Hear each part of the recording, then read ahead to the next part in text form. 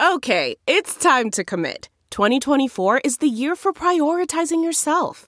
Begin your new smile journey with Byte, and you could start seeing results in just 2 to 3 weeks. Just order your at-home impression kit today for only $14.95 at Byte.com. Byte Clear aligners are doctor-directed and delivered to your door. Treatment costs thousands less than braces. Plus, they offer financing options, accept eligible insurance, and you can pay with your HSA, FSA. Get 80% off your impression kit when you use code WONDERY at Byte.com. That's BYTE.com. Start your confidence journey today with Byte.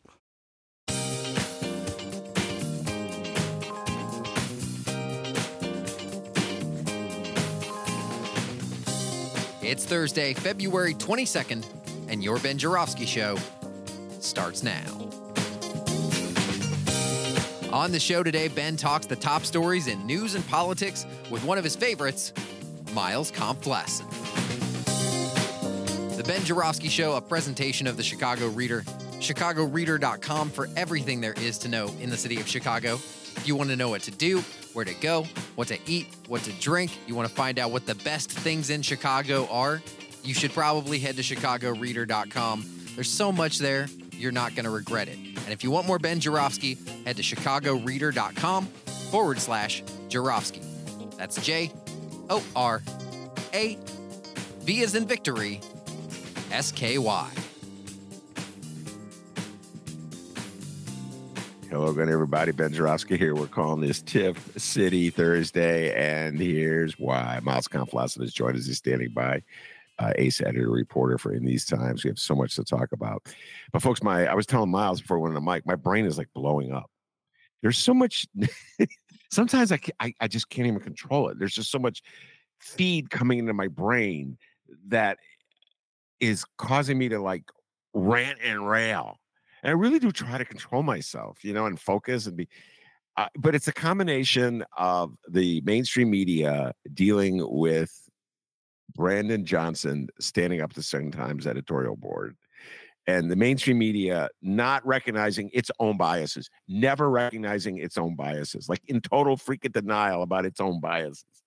Okay, that it stimulates me. Then Brandon Johnson unveils his TIF proposal, which doesn't even get at the heart of what he's doing for the good. It's like he's sheltering the city from the benefits of his TIF proposal. And I'm like, what are you guys doing? And then finally, the topper, the cherry on the sundae.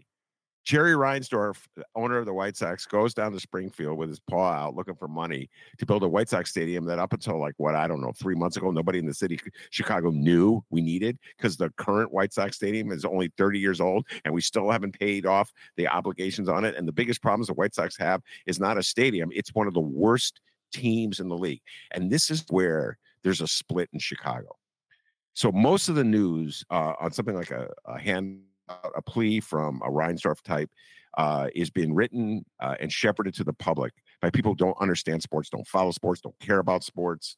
And to a large degree, it's digested by people who don't follow sports, don't care about sports. And they are unaware of how bad the White Sox are. Monumentally bad. I could go on and on about this. I'm a long-suffering White Sox fan, okay? But I'm not. I'm going to spare you that. You don't need to hear it. Just trust me. They are wretched, okay?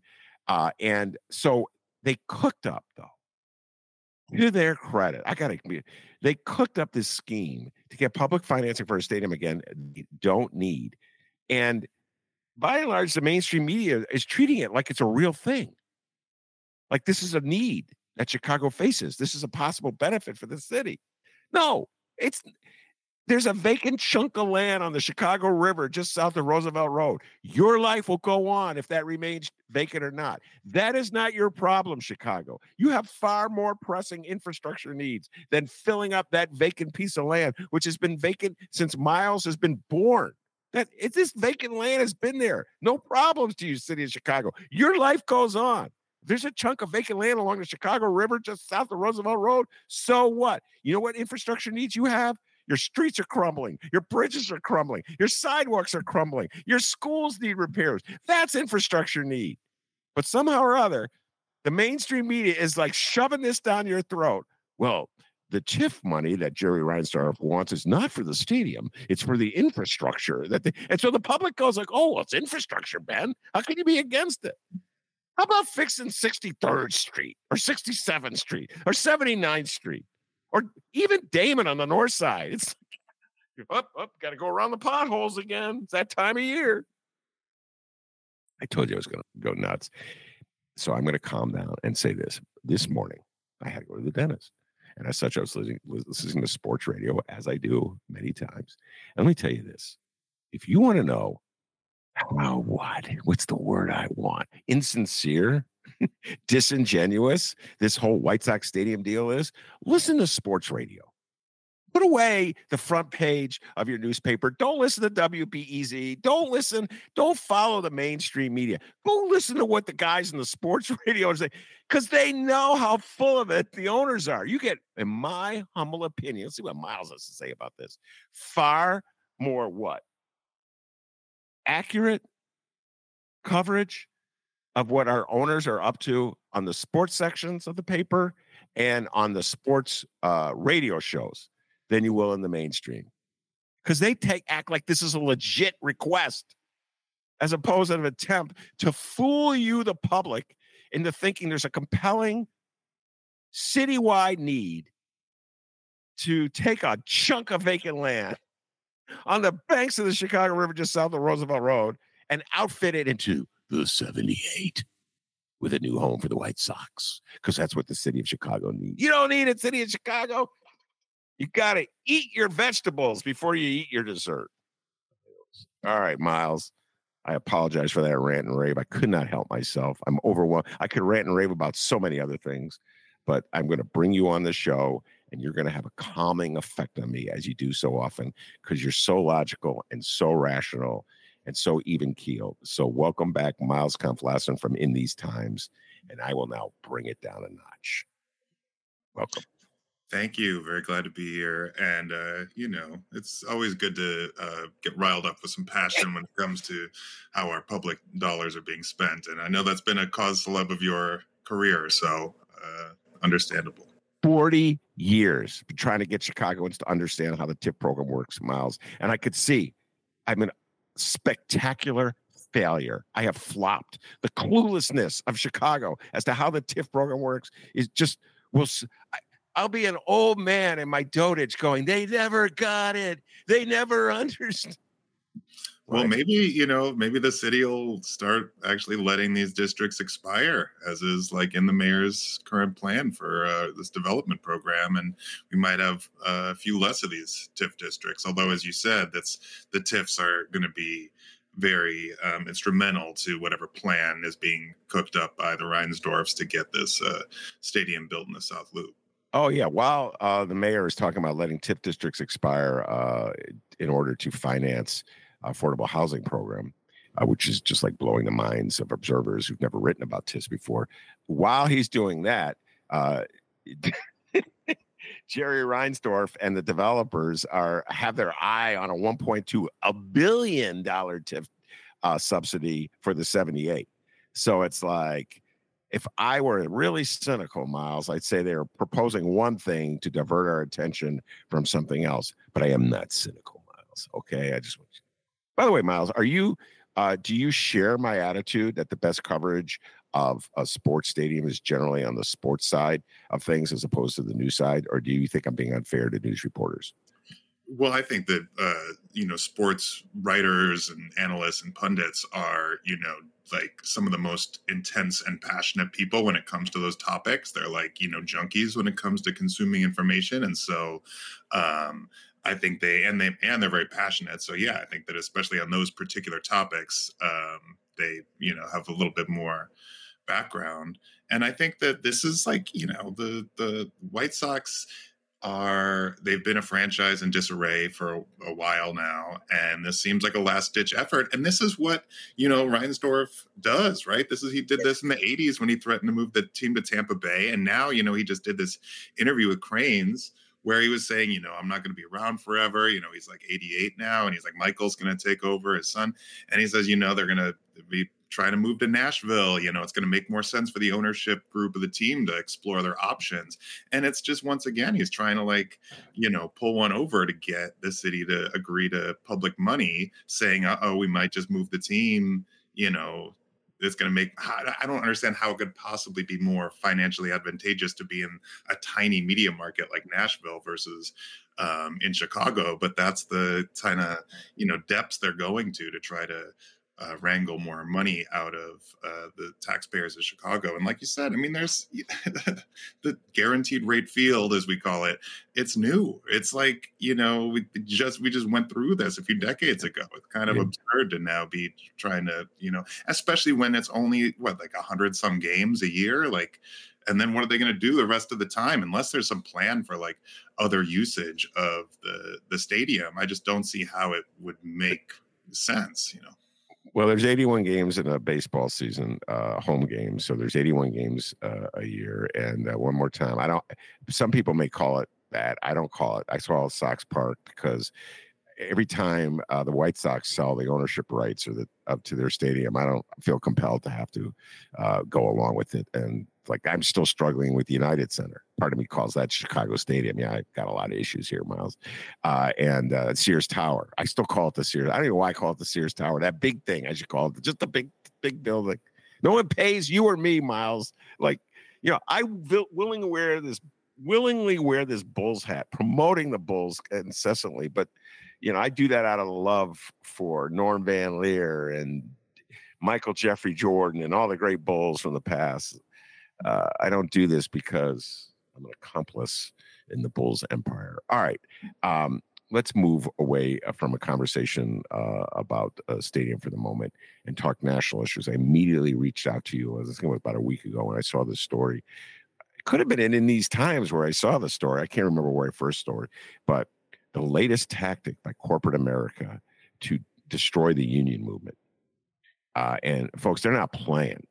This is a serious maneuver by, I think, Amazon, Trader Joe's. Come on, Trader Joe's. What do you care if your staff is unionized?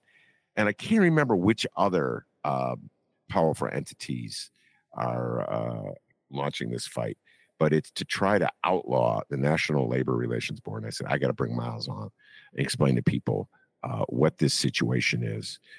So, Miles, why don't we just start by explaining what the NLRB, the National Labor Relations Board, is, and then why it's such a threat to the Amazons of the world who want to prevent their employees from forming a union. Right. The NLRB, National Labor Relations Board, is really like the foundation of labor law in the United States. And it's the agency that was created to carry out the NLRA, the National Labor Relations Act, which people probably know was a foundation stone of the New Deal that was, put in place under FDR in the 1930s. And they have a prosecutorial arm that is in charge of adjudicating allegations of unfair labor practices. And that's largely where they deal with businesses and corporations, is to enforce workers' rights. They also oversee union elections. That's where you have to submit, union election results to have it approved as to the NLRB. They communicate to workers about working conditions. Throughout its history, there have been various, forms of the NLRB. It's pretty much always been desperately underfunded, which it definitely is right now. And there's very few enforcement mechanisms for, what is in the NLRA. Right now, the general counsel of the NLRB is Jennifer Abruzzo under Biden, and she's been particularly forward thinking in terms of how she's approached the agency and done a lot to try to speed up union elections and to really beef up workers' rights, and has been one of the most kind of progressive leaders of the agency we've seen in quite some time.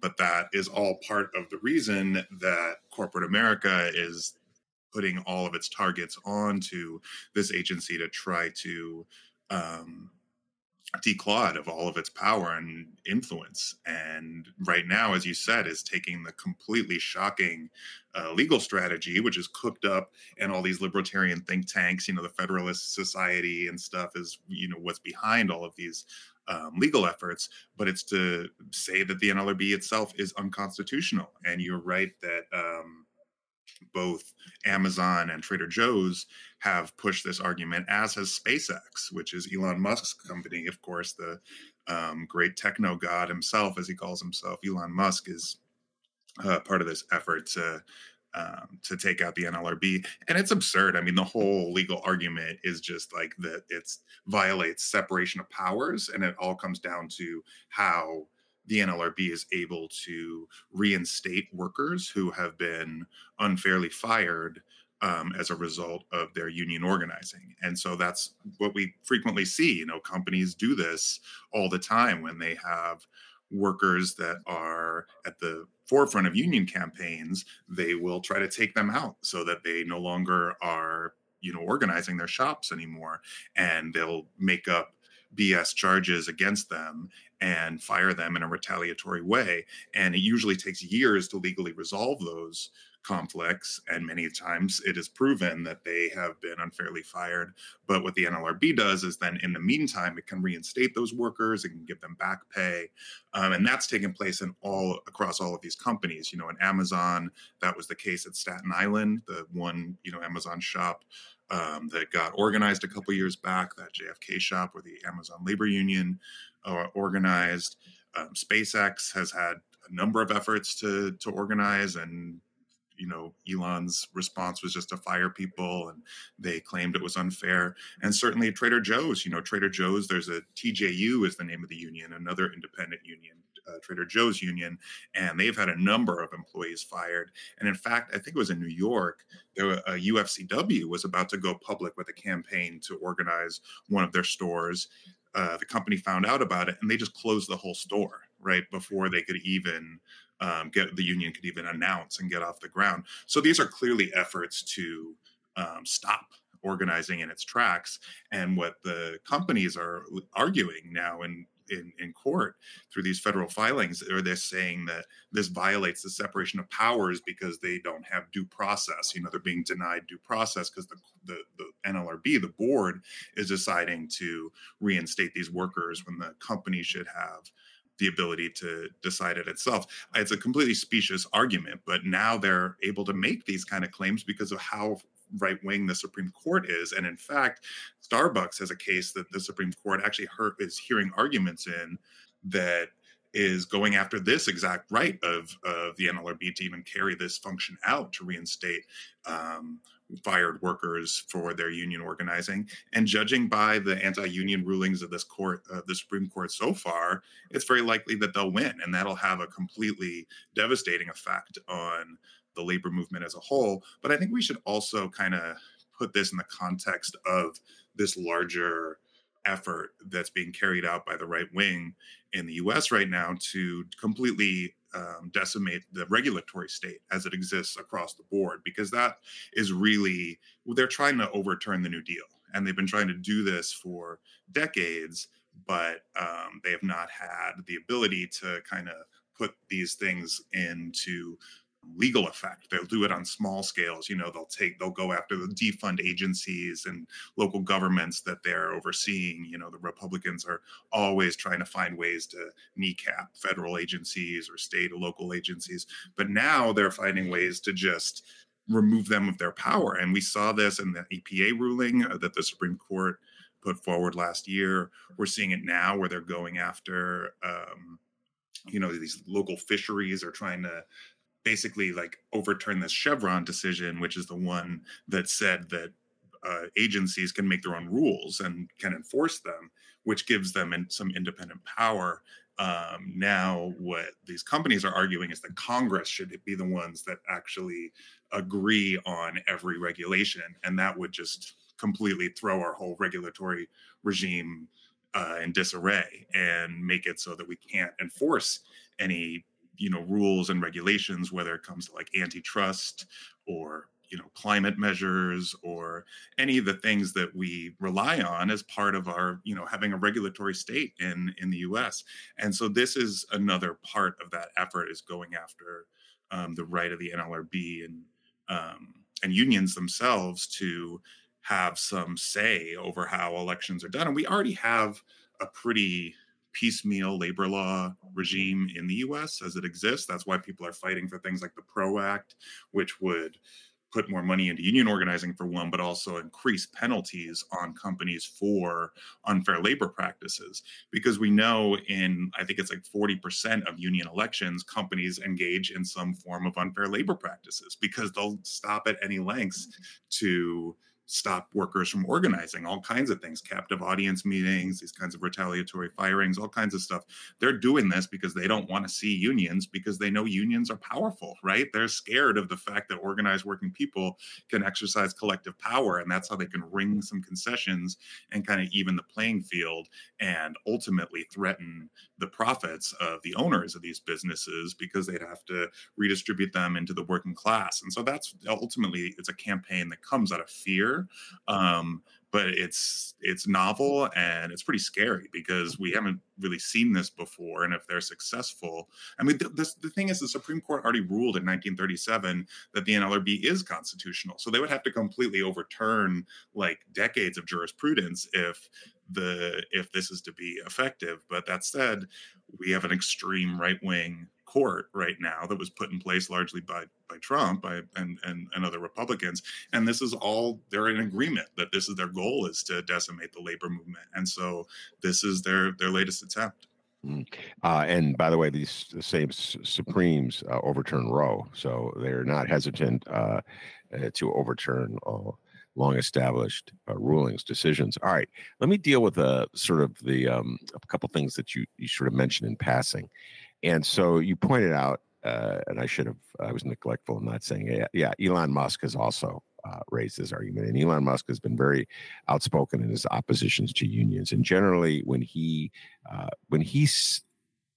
phrases the issue, the way he depicts it, and it's picked up upon by many of his supporters, is that there are great men, great entrepreneurs like himself, okay? And then there are bureaucrats, civil servants, deep state people who are undermining great men.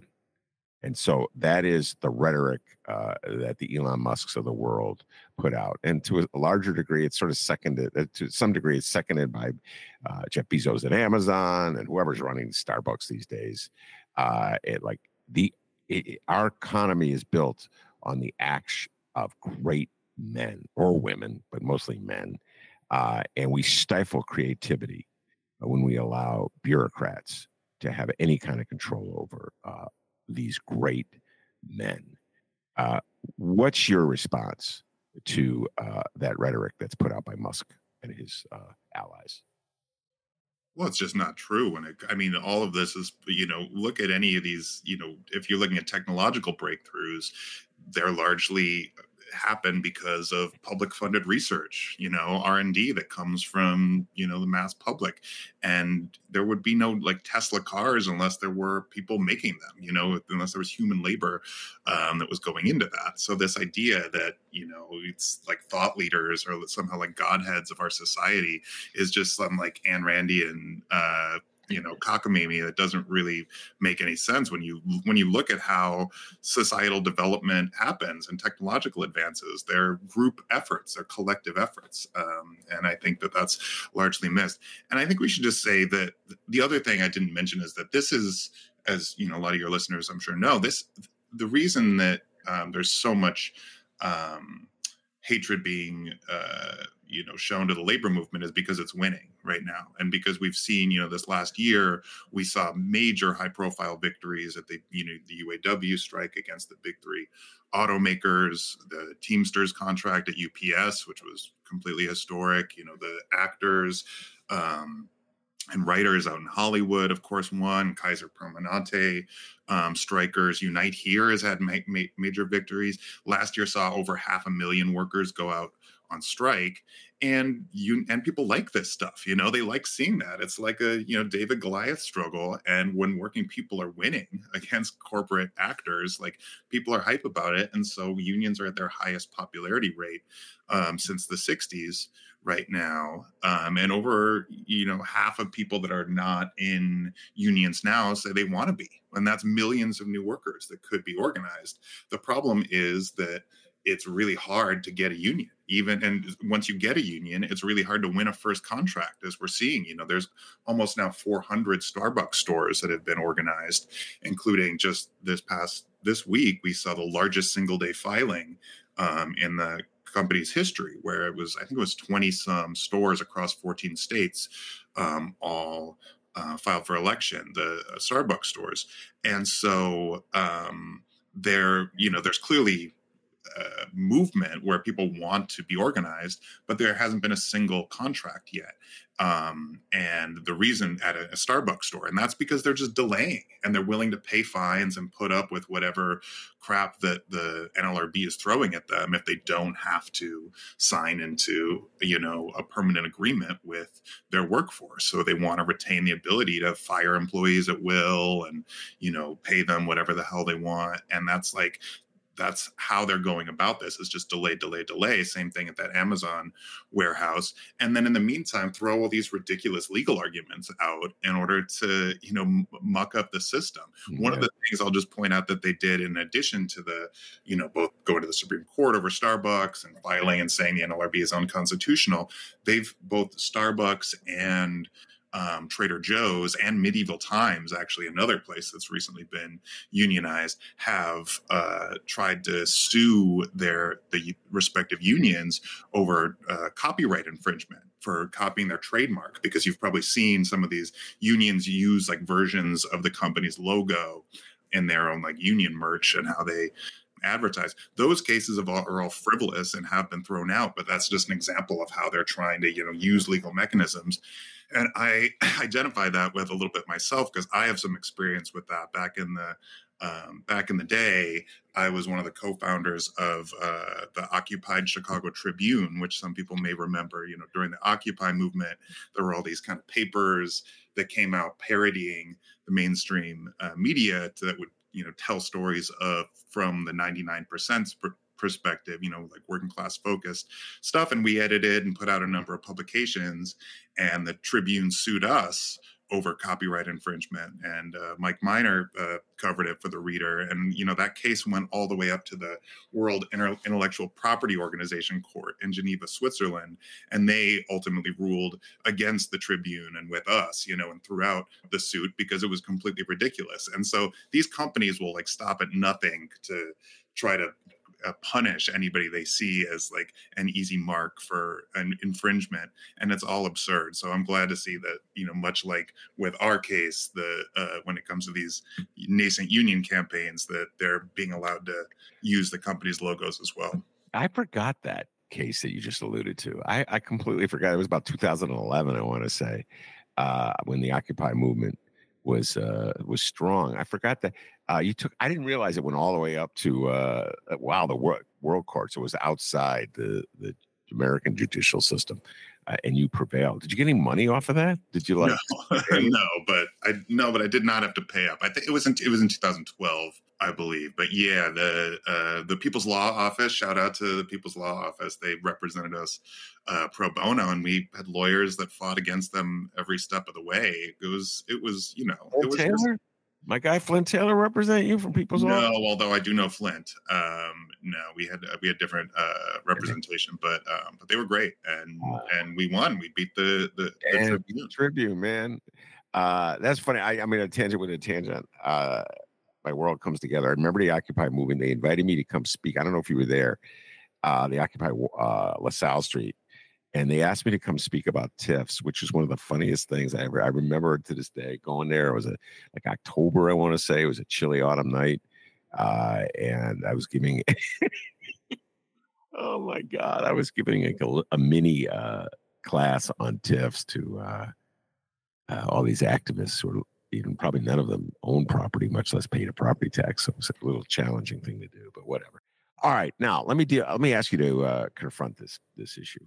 So one of the leaders, as you pointed out, of this anti-NLRB movement is Elon Musk, and he is one of the leaders of the anti-union movement in general, along with Jeff Bezos. These guys have a powerful attitude opposing unions, really kind of bizarre. And so I need to know, help me out this. How so as you pointed out, Elon Musk feels free to punish somebody who wants to form a union at his workshop. He'll fire them if necessary, okay? So how does that mesh? Help me out here. With his proclamation that a free society where people are free to speak their minds is most beneficial. And that's what I wanted. That's what he wants to do with Twitter. He wants to have an open, free exchange of ideas. All right? Because that unleashes all the good in a society when people are free in the marketplace of ideas. So that libertarian attitude that folks should be free to express themselves, how does that mesh with the guy who fires someone for expressing themselves? I'm seeing a big inconsistency here between proclaimed love for freedom and like a totalitarian reflex, which is the exact opposite of a love for freedom. Help me understand this, Miles. Go ahead. Well, the fact is that workplaces are tyrannical and the boss rules, and you don't really have freedom. You certainly don't have democracy. And that ultimately is Elon Musk's ideal vision of the kind of society he wants, is one where he can control everything and he doesn't have any boundaries he has to exist in. And, and you see this in all of his, posts that are, openly says he's like doing edgelord behavior, where he's just like pushing boundaries and saying absurd things and offensive things. And he thinks it's all so that he can, that's his version of free speech. It's free speech for me, not for thee, because it's, when it comes to enforcement, clearly he knocked out the account that was tracking his private jet pretty quickly. Like that free speech was not allowed on the platform. It's tyranny. That's ultimately his vision, as long as he's the one, setting the terms and everything. And it's because that is mimicking the relationships that exist in non-union workplaces, where the boss truly controls all the power, controls your work time, controls, how often you use the bathroom, anything like that. Those are all decisions when you don't have protections on the job, then you're at the mercy and will of your employer at all times. And that's kind of the ideal form of society, I think, that Elon Musk is envisioning. And he can call it libertarianism as much as he wants and, talk about freedom and liberty and things like that. But ultimately, tyranny is at its core. Wow, that's so true. And then it's they're even clever when if a worker does not want to pay union dues, suddenly that person has a universal freedom not to pay union dues and not to be obligated to support the union. And they will go to court to preserve his freedom to not pay union dues. But if another employee wants to form a union, they feel the right to fire them. So it very much is inconsistent. Well, and I should say, like, the part of the reason that it's not just the labor movement is winning and winning support, it's that the labor movement, when it's at its strongest, is the only real force that can confront capital and organized capital. And right now, both major political parties are completely dominated by, corporate interests, wholesale. And the only real route towards changing that relationship and that dynamic is to build a stronger and more powerful labor movement full of more people. And this is no secret, right? This has been played out throughout generations. And so that's the fear, right? Is that if some of these millions of people who want to form a union start to unionize, if we start to see an uptick in union density, that will translate into political power. And we know that political power moves in a progressive direction because it evens the playing field and seeks redistribution of wealth and power and resources and adds rights to workers, which is the exact opposite of what all these bosses and billionaires ultimately want. So I think that's at the core of why this has been the cause that they've taken up, is to kneecap labor before it can start to reap some of the benefits that are clearly available because of this upsurge in interest and support for unions. Yeah, and you pointed out before we went on the mic that even though the number of work sites where people want to organize a union is going up, or the public opinion show that unions never been more popular, the actual percentage of labor workers who are unionized in the workforce is either, I can't remember if you said it's going down or staying the same. So the tactics of Elon Musk and Amazon, Jeff Bezos, et cetera, and so forth, seem to be working. They're ferocious, and Starbucks, throw them in there. Their ferocious counterattack, their refusal to acknowledge an election in which the workers vote to unionize, their refusal to negotiate in good faith, now their attempt to overturn the New Deal that gave collective bargaining rights to workers. They're in it for the long haul, Miles, and they're determined to win this fight. It's true. And yeah, you're right. The last year, the union density went down from 10.1% to 10%, which is clearly not a trend that can continue if labor movement is going to survive, let alone grow. And they'll need to, organize, I think it's about 1 million new workers just to stay even within that range. Many, many millions more will need to be organized if the labor movement is going to grow. And we shouldn't let unions off the hook when it comes to this either, because this clearly, there's tinder that can be set ablaze if there was real resources put in to organizing these workers, and the major unions have just not stepped up and put their resources into that effort to organize all these workers that want to be organized. And so that's what's going to be required. There's some projects. There's the Emergency Workplace Organizing Committee, which is a project of DSA, the Democratic Socialists, and the United Electrical Workers. And that seeks to help out people that want to form unions in their shops.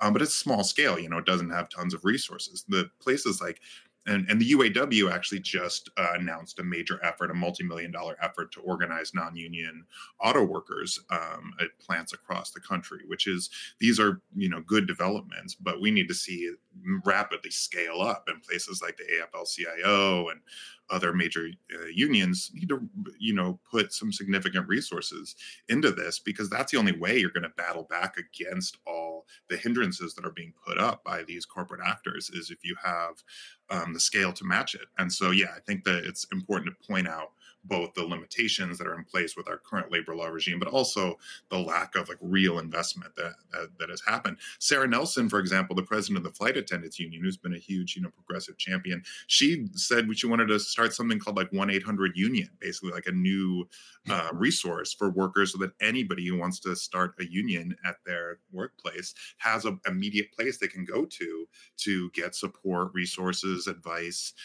backing. And we just don't have an institutional vehicle like that right now for workers to turn to. The NLRB, is in this role of, carrying out the NLRA, but that's not its role to, help workers who want a union. We need something of that scale, I think, if we're going to see an actual growth in the union density in this country. All right, so let me deal with what some of what I think are foolish things that unions themselves are doing and get your response. I talked to you about this before we went on the mic. The Teamsters are playing footsie with Donald Trump. And I look at this from the outside, and I listen to the rhetoric, and it reminds me so much of people in the city of Chicago, the way they talk. And then you got to understand how the game is played, man. You got to be in you can't just be in one camp. You have to be in both camps. So you have to establish a foothold in Donald Trump. I mean, I've heard Chicagoans talk forever. I know. So when I hear the Teamsters talking, you sound like every dumbass Chicagoan I've ever talked to since 1981. And so I'm like, do you realize you giving $45,000 to the Republican Party, which they gave $45,000, the Teamsters did. They took your union dues and gave it to the Republican Party, and you oppose it with Donald Trump, which he is now going to co-opt your union to a certain degree. Like, the working people are with me. You realize this man is going to get rid of the National Labor Relations Board. You realize he's going to put judges in there that are going to gut them. You realize that you're slicing your own throat. And so it's like me, frustrated, Miles. Like I get frustrated with the Democratic Party all the time on a host of issues. They didn't listen to Bernie on healthcare. The dumbest thing. Don't get me started, all right? I'll start railing and ranting.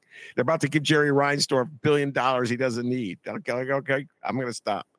So I'm always frustrated with the Democratic Party. But Miles, it'd be freaking suicide for me to support the Republicans. They're like the worst. They offer a lefty like me nothing. Absolutely. To support them is just slicing up. It's just like, I can't even articulate it. It's so preposterous. It makes no sense. It's like you're shooting yourself in the foot and the head at the same time. So I do not understand the strategy that the Teamsters are employing. It's like nihilistic, actually. It's like nothing matters. We're just going to throw our money away on a guy who's going to destroy us. Help me understand if you can. If you can't, just raise the white flag. Go bet I can't explain the teachers union. Go ahead. The floor is yours. Well, yeah, I kind of can't explain it. I mean, I don't think that there's a explanation other than what you offered, which is that, you know, there's a likely chance that Donald Trump will be the next president, and therefore it's of the interest of a union that's going to have to be negotiating with the next administration to have a relationship. And Sean O'Brien, you know, is a new president there, and taking meetings is not the same as like showing support. You're right, giving 45 G's to the RNC is a different type of move. And I guess that is like the first time they've done that in many years now. They have also given tons of money to the Democrats, we should say. I mean, so it's not, and they way more money to the DNC this year. So, you know, if we're looking at it relatively, obviously they're still supporting the Democrats much higher rate, but that's still, it doesn't explain why you would give money to the RNC. I guess it's just like for the convention, not like for campaign stuff, but obviously the convention is a big campaign for the party. So, and it'll be just like a celebration of Trump. So, and you're right, Trump, I mean, we just published an article last week that I encourage folks to read by Jeff Shirky, called Donald Trump Wants to Poison the Soul of the Labor Movement. And it kind of lays out both how, if you look at his track record when he was president, it was all, you know, promoting union busters and corporate lawyers and anti-labor judges and trying to, you know, block overtime pay and opposing increase to the minimum wage. You know, he was an anti-labor president through and through. There's no doubt. And what he's running on now is to, you know, raise tariffs and start, you know, these trade wars with other countries, and all efforts that are just going to result in, you know, higher inflation. Workers are going to have to pay more. It's going to be, you know, working class people are going to have to pay the price. And his vision of labor movement is all divide and conquer, and like, you know, pitting people up against each other rather than solidarity, which is the core of, you know, what the union movement has always been based around. So there's no doubt that he is a massive threat to unions. And I think one of the things that was really troubling to people was not just O'Brien taking a meeting with Trump, it was then doing a photo op with him, which then he shared around, which then he used to brandish his credentials as like, the workers are with me. He even said, he was like, I know that the union like can't endorse me, but a lot of its members really want me, you know, like he's using this as a way to claim some type of pro-worker backing. And he like did a speech in front of the Teamsters podium with their insignia on it, where he was spewing this horrible venom about immigrants being massive threats and all this horrible discriminatory language. So that stuff I think is less defensible, because it's like, yeah, you could take a meeting with the guy, but you're giving him a stage as well and an opportunity to kind of claim this stuff. At the end of the day, I don't think there's any chance the Teamsters are going to endorse Trump. So I don't know if, you know, I think we should be critical where we are, but I don't think that is on the horizon by any means. And for another example, I think people should look at Sean Fain, the UAW president, who has been very clear about where he stands. You know, he said Donald Trump is a billionaire and a scab and represents everything that we as union brothers and sisters and siblings have been fighting against for our entire lives. And so the idea of labor supporting him would be completely absurd. And I think that that's a sentiment that's shared widely, despite these recent, news events around the Teamsters. Everybody wants to be a player. Man, I play. I got Trump on one phone. I got Biden on the other phone. What's Trump doing for you? Is he going to support the NLRB? It was like my argument with the Fraternal Order of Police. Not that they ever listened to me. Like they supported Trump all these years. I'm like, hey, where's the money coming from Trump to help Chicago police officers? Where's the money coming for Trump for like clinics? Like police officers are depressed. They're dealing with the mental health anguish and stuff like that. Where's the money? Nothing. You got nothing you gave your support to Trump. He gave you nothing in return. You got nothing. It was the worst. You talk about the White Sox being bad at playing the market and trading players, et cetera, and so forth. They just lost Tim Anderson. They got nothing for him. I would say that union activists who think they're getting something for Trump are worse. Yes, I said it, Miles. They're actually worse than the people who run the sports teams in the city of Chicago. All right. Stop. Remember, I said I was going to cool and calm and not get all agitated. Let's switch things to something that you and I were talking about briefly before it in the air, the Michigan primary coming up, and the movement of Democratic voters not to vote for Joe Biden, to send a larger message to the Democratic Party. And we have had many, many discussions on this show, Miles, not just with you, but a lot of our guests.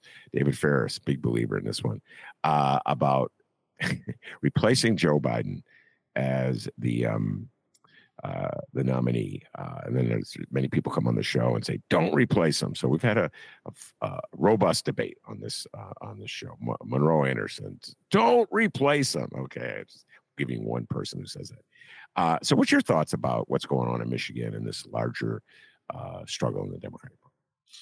I think what happens next Tuesday is going to be a real test, the first big indicator of the real disappointment and anger that people feel towards this president, and specifically Democrats, when it comes to his role in this disastrous war that's being carried out on the Palestinian people in Gaza. And, we're passing more and more horrendous milestones every day, it seems. I think it's around 30,000 Palestinians have now been killed in Israel's assault.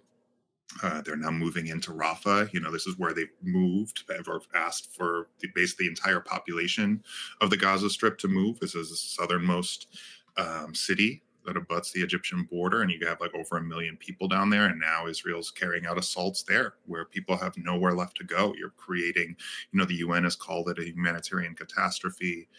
We've had multiple human rights organizations, call it a genocide that's being carried out. And we've just offered unflinching support. Our government has here.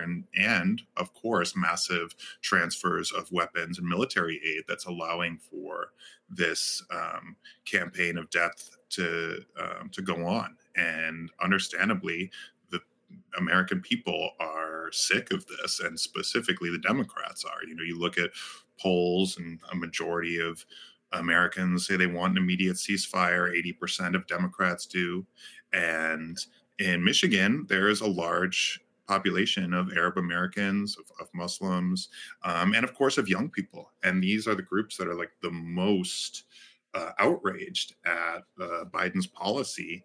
And so this is where we're going to see whether that's going to translate into, this primary campaign has largely just been a coronation for Biden. You did see in New Hampshire, there was some effort to write in ceasefire, but Michigan is one of these states. There's others too that are coming up, like Michigan or like Minnesota, Colorado, that have an uncommitted option just already on the ballot. And so there's a group called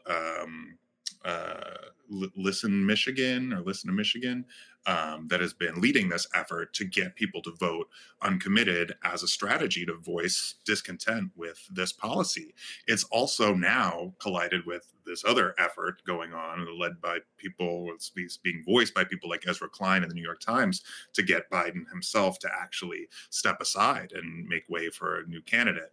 I don't think that's, on the horizon, but there's lever points and leverage points in politics where you can really try to make a case and hopefully change the course of action. And I think this is what activists in Michigan are hoping to do with this primary is to say, if we can get enough people to say they're uncommitted at this stage in the primary, maybe that can influence the Biden administration to do something, right? I mean, they have a massive leverage. They're basically funding this war effort. If the U.S. stopped, giving diplomatic cover, stopped giving economic support, certainly stopped giving military support, we could change what's happening in Gaza. And so this is really an effort to make that happen. And it seems to be catching fire. We've seen there's not public polling on it yet, so we're going to have to wait to see what the outcome is. But if there's all these focus groups, you've got all these media outlets that are in Michigan interviewing people, and it seems pretty clear that there's going to be a sizable amount of people that are going to say they're uncommitted. Now, that doesn't mean these are people that are going to go vote for Donald Trump. Just the opposite. It means they're going to stay home in November, if Biden doesn't change his policies, or that they're going to vote for a third party, right? I mean, the recent Fox News poll showed Trump up by 5 points in Michigan, right? When you have all the candidates on the ballot, and that's now. Like Biden looks like he's losing. So these votes are going to be very critical. We know Donald Trump only won by 10,000 votes in Michigan in 2016. So it's going to be a very close race there.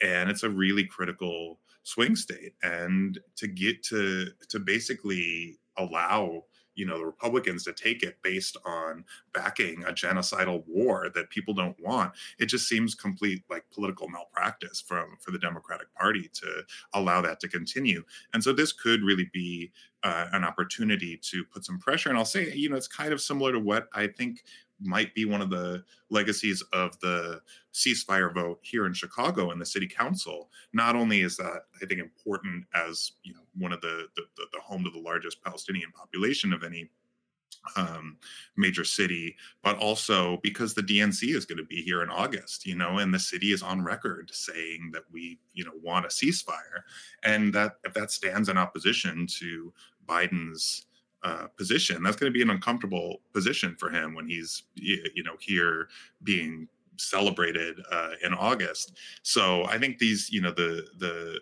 primary in Michigan will be a big test of where things stand and could have some real geopolitical consequences. By the way, I just want to say, please, DNC, take the convention to Atlanta. No, please don't come to Chicago. Please, you're not doing us any favors. That's me speaking, not Miles. All right. Let you mention Ezra Klein. Let's close with that. Ezra Klein is I guess I call him a liberal, but now liberals want to be called progressives. So I will call him a progressive. But really, come on, guys. You all know progressives are just liberals. They did Reagan made liberal a bad word. So liberals said, call me a progressive. So, all right, you want to be a progressive, you're a progressive. And you're a very influential guy among other progressives for the New York Times. Now, he's not talking Gaza when he says that the Democrats should get a new candidate. His issue seems to be just Biden's general appearance and his age. And I have many thoughts on that. But I'd love to hear you. I'd love to hear your thoughts on the whole issue, the Ezra Klein issue with Joe Biden and other people. He's not the only one, that he's just too old. Your thoughts? Well, I think that the American people and certainly Democrats have been offered a great disservice this election because there was no primary at all. I mean, primaries are happening, but Dean Phillips is really the only person now. Marianne Williamson has backed out, and we just don't have a competitive primary by any means, and that we could have. When Biden ran in 2020, he said he wanted to be a transitional president, and really floated not running for a second term. And instead he did, what all incumbents really do. I mean, except for LBJ, I guess, and said, I'm going to go give it another go. And there's some reason for that. He is right when he says I'm the only one that's beat Trump. All these Republicans lost to Trump. Hillary lost to Trump. Biden's the only one who on a national stage has won an election against Trump. But does that really mean he's the only person that could win an election, especially now when we're seeing clear health issues affecting Biden's ability to campaign. I mean, people see this, right? It's reflected in polls. I know the media, creates narratives that other people then are responding to, but he's the president. Like, people see him, and I think are worried for him, right? I think it's a lot. Actually, people's response comes out of like compassion and feeling bad for him when we, see him like stumble over words and mix up names and stammer for a while, or just not answer for a while. These are things that are it's hard to see. It's when you want vitality out of a president to see taking place. What Ezra Klein says, he's like, oh, Biden's been a great president, and he would be a great president, but he's clearly not a great campaigner. We didn't even really get to see Biden campaign in 2020 because it was COVID, right? He was like in the basement doing press conferences and stuff. So seriously. And so this year we're going to have to see some version of it. I mean, is he going to be out like, barn raising throughout the country? It's like hard to see that taking place. Can't even imagine there being debates. Then maybe they just won't do debates. I mean, obviously Biden was able to avoid debates completely this primary season. Trump just didn't go to the debates. So maybe they'll just both say we don't want to debate. No, why do a debate? I don't understand why have a debate. It makes no sense. Yeah. So that might just be the future we're left with. But again, this is a massive disservice. Like, we should be having people arguing about their vision for the country. This is my thing is like, as much as we're going to make it a referendum on Trump, on democracy, on these issues of like the American promise and all this stuff, what are we going to do, right? Like, I mean, it's misguided, I think, to avoid offering up any positive vision of what the future can be. And like, if it is going to be Biden, he's got to start doing some of that. I don't think you're going to get away with just saying, I'm not the other guy, vote for me, especially when you're complicit in a horrible war that's going on upon a civilian population. Like, it's just not a recipe to win, I don't think. And that's what is, I think, behind a lot of this nervousness about where things stand, even though the election's still a way out. I hear you, man. I have absolutely, I just got to close with this. I have absolutely no sympathy to any liberal / progressive, whatever they want to call themselves. You guys call yourself whatever you want, who's just tired of Biden. Okay, he's the epitome of a liberal / progressive. So now you're complaining, and you say, "Well, he's not articulate." You know what? You could have elected Bernie. He's an old guy, but he's got a lot of strength and vigor. I still see Bernie's still speaking the truth, as far as I'm concerned. Miles, he's speaking the truth on Gaza. I don't know if you've been seeing it. He's speaking the truth on healthcare, everything. So you had your chance. Okay, you didn't want Bernie. You didn't like Bernie. Okay, and I don't want to hear it, liberals and progressives. Oh, because he can't put a sentence together. You guys blindly follow Daley wherever he led you. That man never put a sentence together. Okay, so now you're like, all the Axelrods in the world who work for Daley are like, well, Biden can't talk. Where was that concern about articulateness when you were shoving Daley down our throat? You were too young to remember that, but that was going on when you were in your high school, your middle school years and your high school years. They were shoving Daley down our throat. And I give you credit. You and your brother didn't fall for it. More sense than most of the people in the city of Chicago. All right, Miles, before I let you go, talk about some of the great articles in these times that you want folks to know about. Go ahead. Definitely, yeah. We have been, as I mentioned, there's that Jeff Shirkey article on Trump's labor record. It's a pretty disastrous one. We also published the op-ed from the recent print issue about why kind of ties together what we were talking about today is a piece on why Gaza is a labor issue, and specifically why working people everywhere in the U.S. should not only care about what's going on across the world, but also have a stake in it. And I think pretty clearly lays that out. It's also a really interesting piece I worked on with great writer Mindy Isser about this plan in New York right now to build social housing, which is kind of, a version of public housing, but publicly owned and publicly financed. It's a really ambitious plan that they've laid out there across New York State that could kind of change some of the dynamics and really threaten the private real estate industry out there, that would be, both union built and energy efficient. So it's a really exciting new kind of progressive plan, a part of an agenda that was just laid out and as a bill in New York State. So definitely encourage people to check that out. And just go to inthesetimes.com. You're going to find some good stuff. Very good. Thank you so much, Miles, and for coming on the show. I really appreciate it. And we'll hold off any comments about the Bulls until the next time. We did enough sports at the outset. So just so you know, ladies and gentlemen, diehard Bulls fan Miles is. He should have his head examined. And he loves talking basketball as much as I do. But we'll do that next time. All right, Miles? Sounds good. All right, that's Miles Kampf-Lassin. I also want to thank producer Chris. He does an outstanding job. And I think Miles agreed with me when I say, hey, producer Chris, give yourself a raise. Take it out of petty cash. Peace and love, everybody. And remember, if you want to stay in the know on all things Chicago, you want to stay at chicagoreader.com. There's so much there for you. You want to stay updated on music, art, politics, food. There's so much. There's not even time. I can't even mention it all now. But if you want to follow Ben on Instagram, it's at Benny J Show.